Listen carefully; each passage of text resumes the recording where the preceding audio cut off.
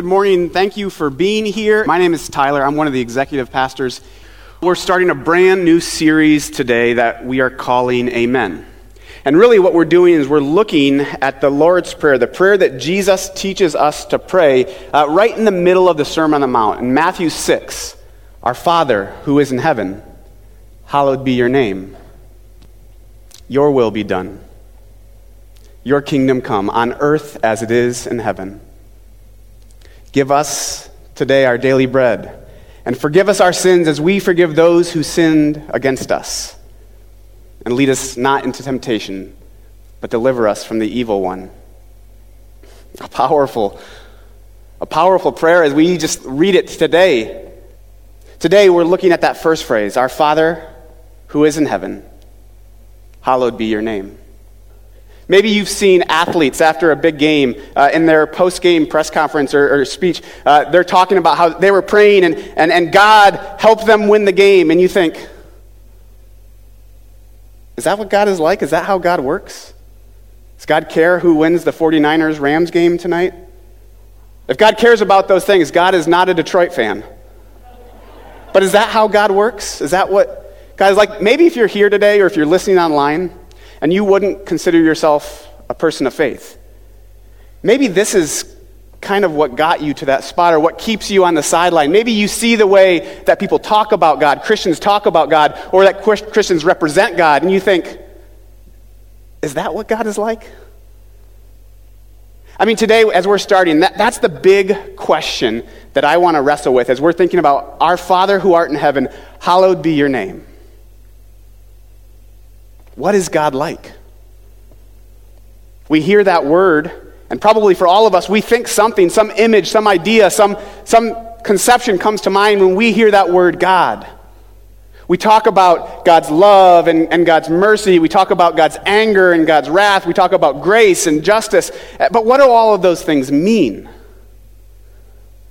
What is God like? And so before we jump into our text today, I want to spend just a few minutes looking at some of the false gods or almost not quite gods that I see in our culture, and not just our culture at large, but within our church culture.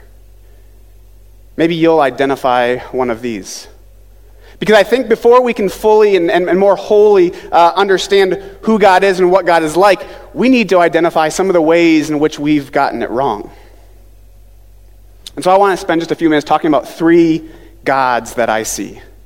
The first one I'll call a vending machine god.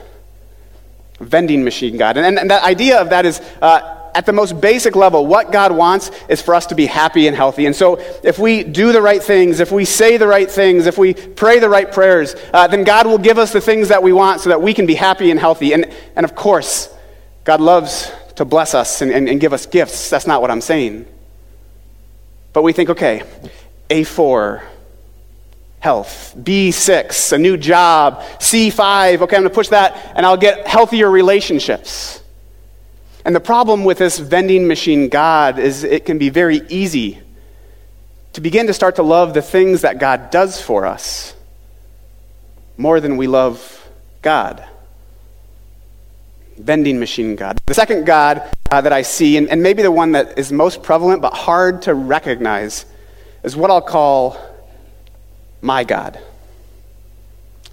My God is that way that we worship, or that way, that God that we create, that really says that God is on my side, and we believe God is on our side. But with this my God, God is on my side, which means God's not on their side. You know what I'm saying? If God's on my side, if God agrees with me, then God surely does not agree with them. And we see this in very obvious ways and very subtle ways.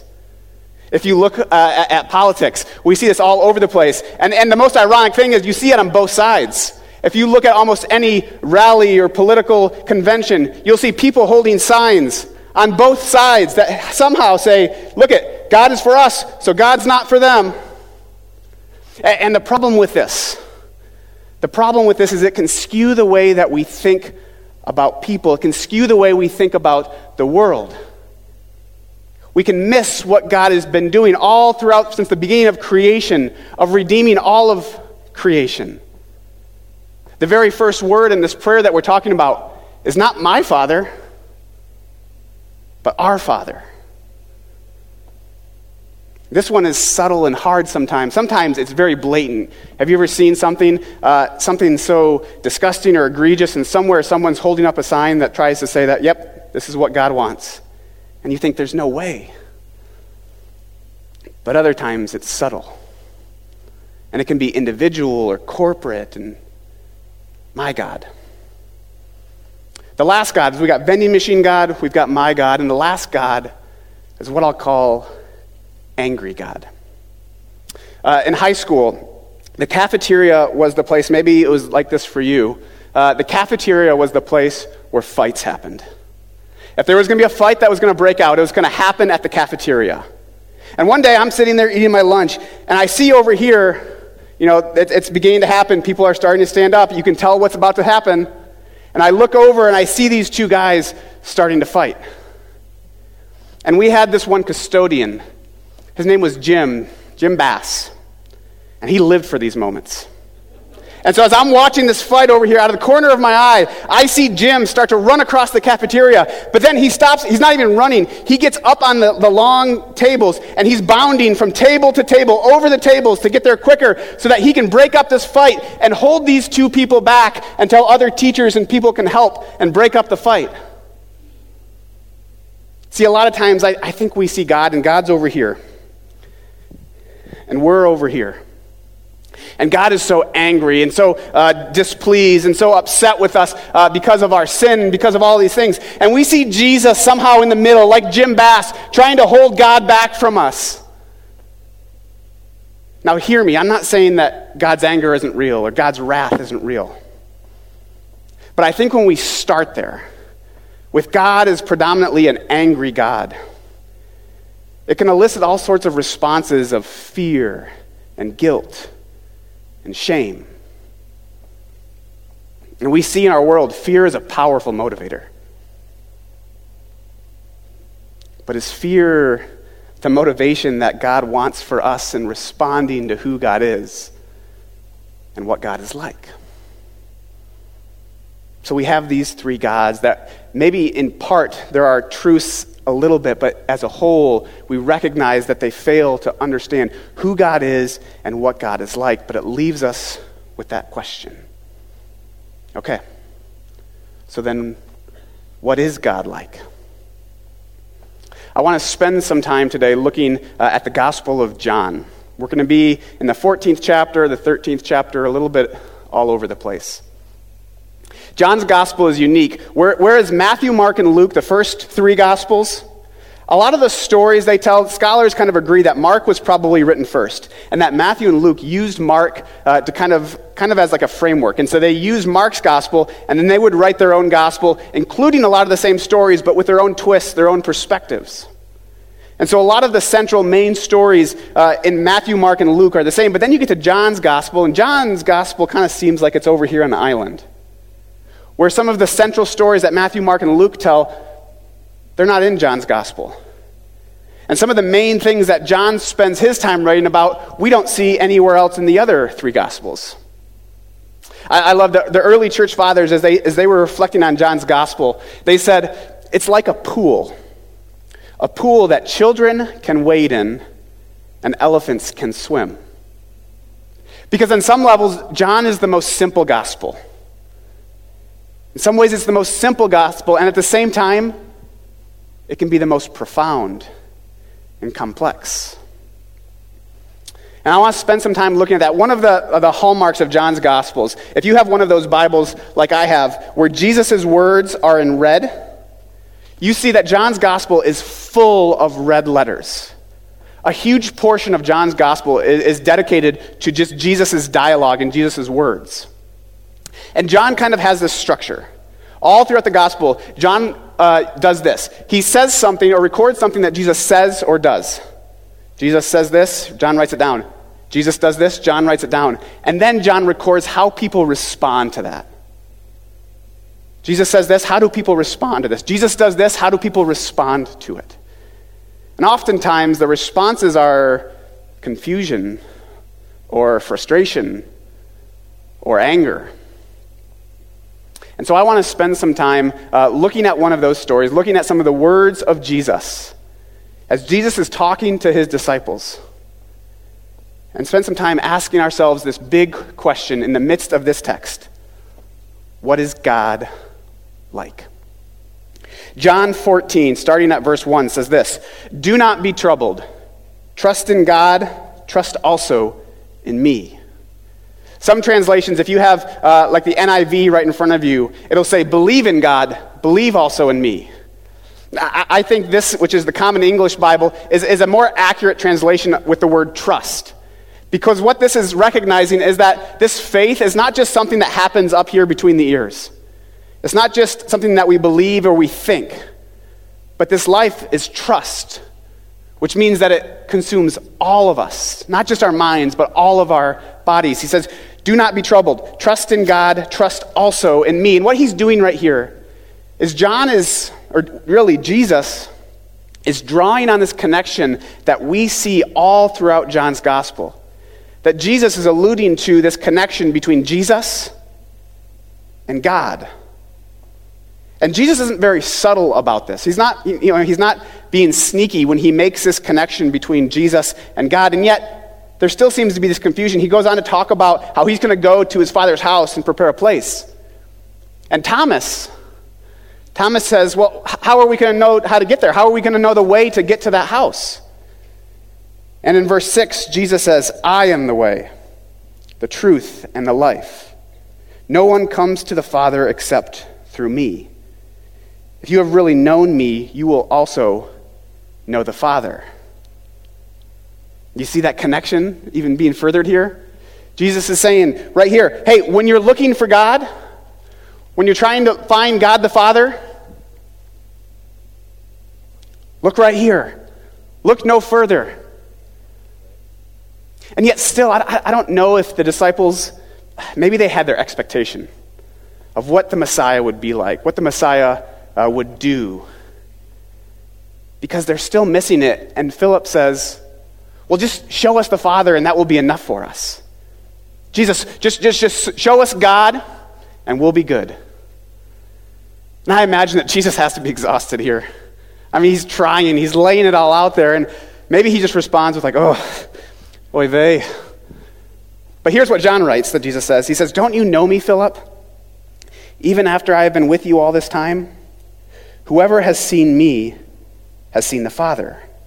How can you say, 'Show us the Father'?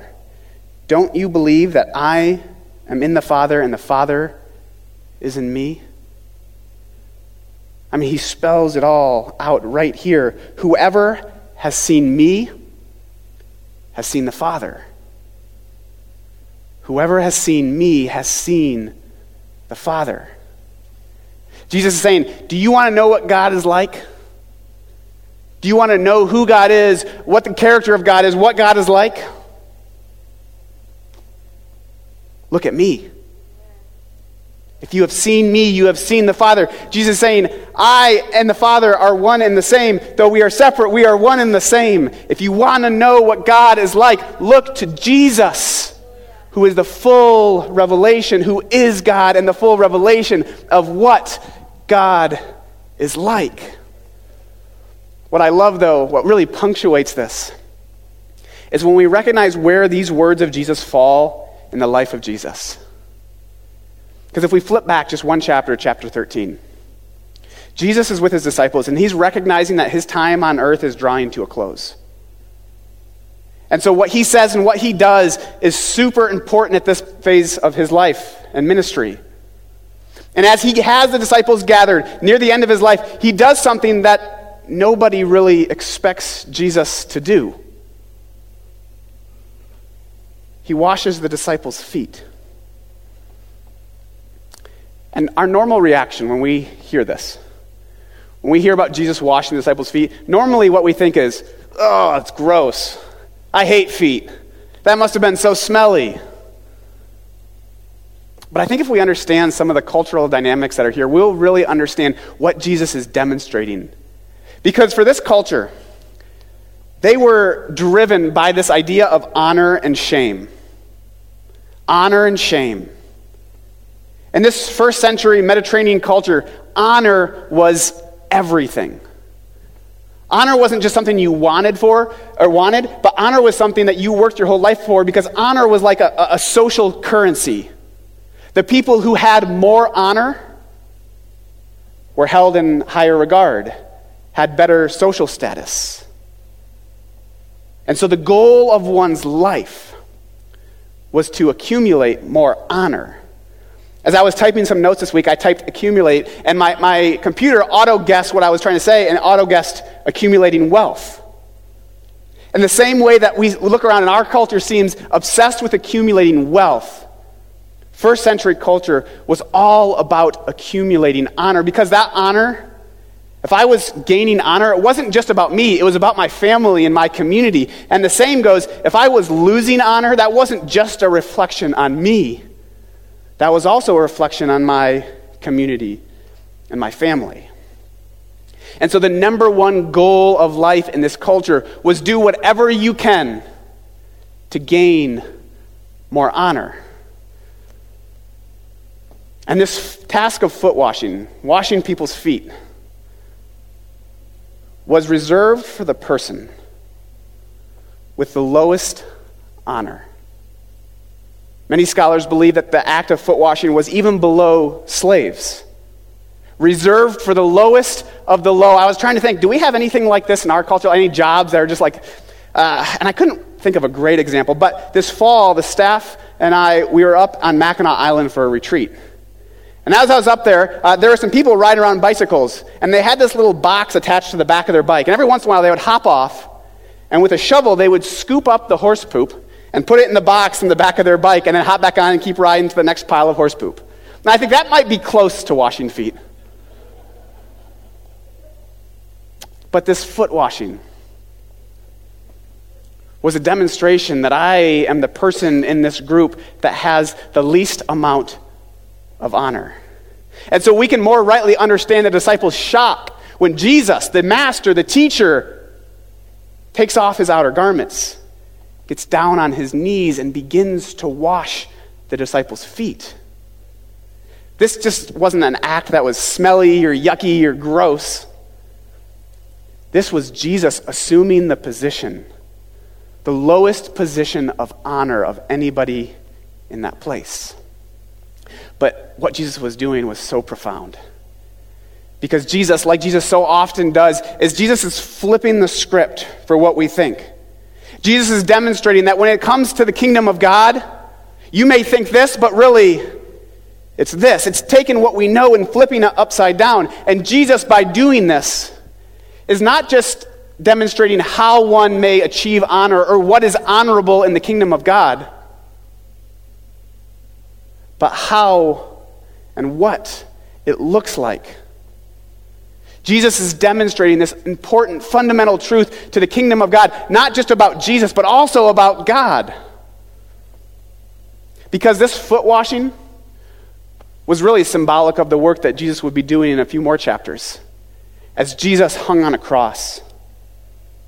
Because if washing feet was an act of shame and lacking honor, there wasn't anything more shameful in this culture than being crucified on a cross, hanging before everybody so everybody can see that person has no honor. And yet Jesus is demonstrating something here so profound and so fundamental. Through these acts of humility, Jesus is demonstrating that Jesus and God, that the fundamental, the essence of who God is and what God is like, is this self-giving love. Do you want to know what God is like? Look to Jesus as he washes the disciples' feet, as he hangs on the cross, as he assumes the position of the lowest honor to say that the essence of who God is, the character of God, is always seen and defined through this self-giving love. And it's this self-giving love, when we look through this, when we use it like a lens, like these glasses, when we look through self-giving love in this way, we can rightly see a God who is merciful.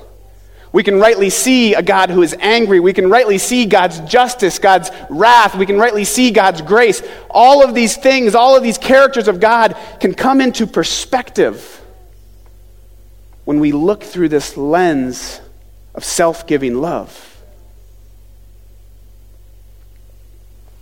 So what does this mean for us, though? What does this mean for us today? There's a couple things that come to mind. The first, and maybe the most basic place to start,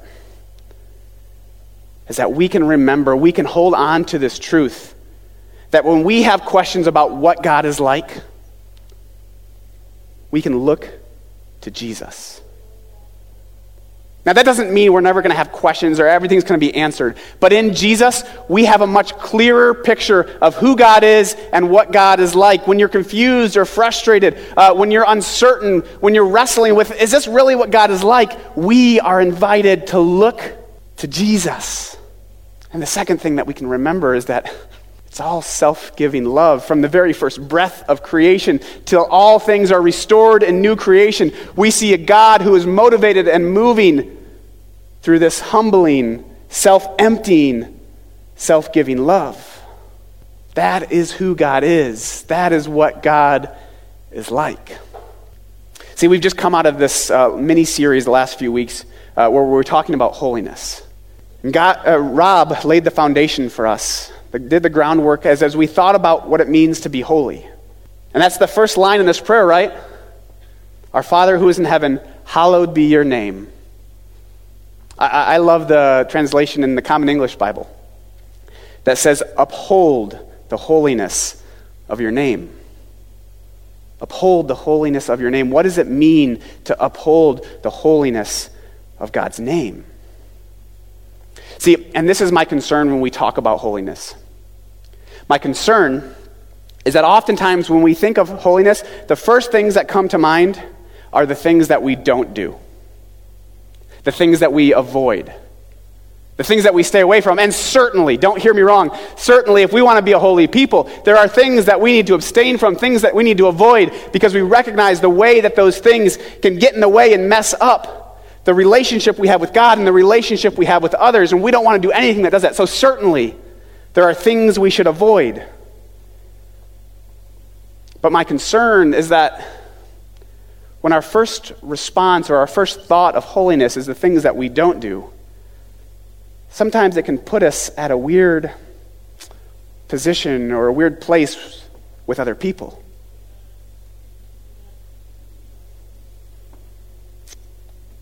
We can kind of distance ourselves and say, oh no, I'm holy.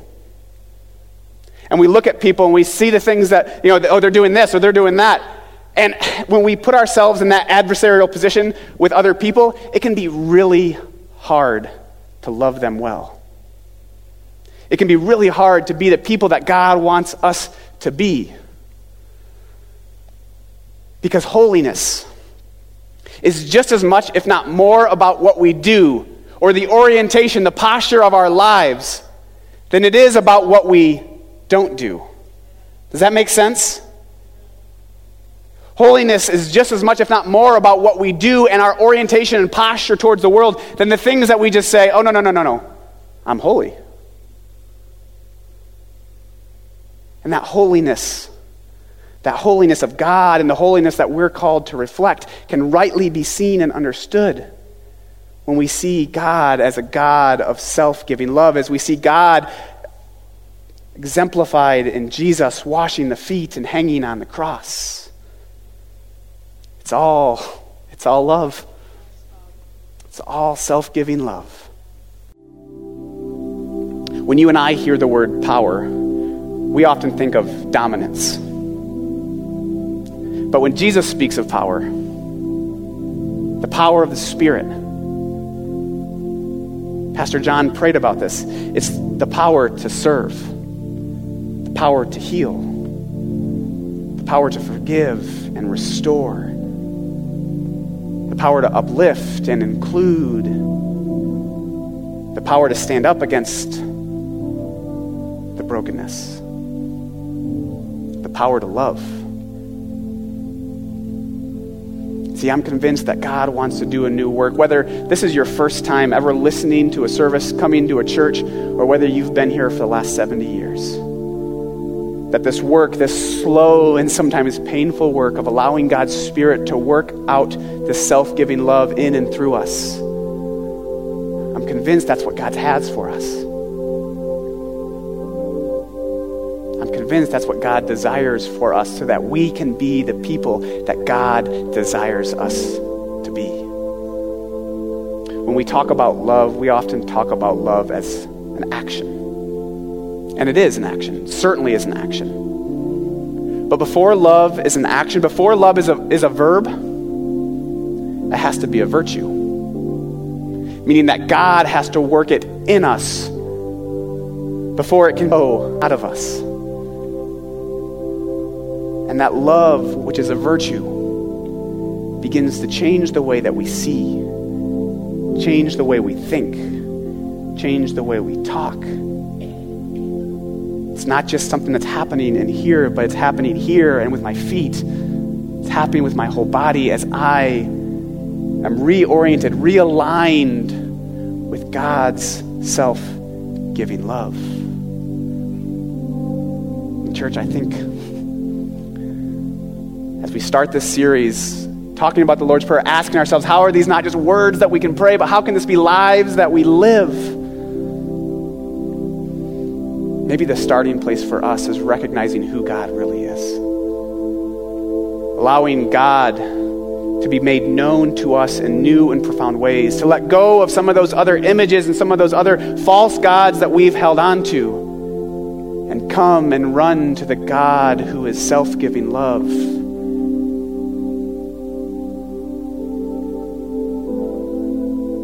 We have to be open to it.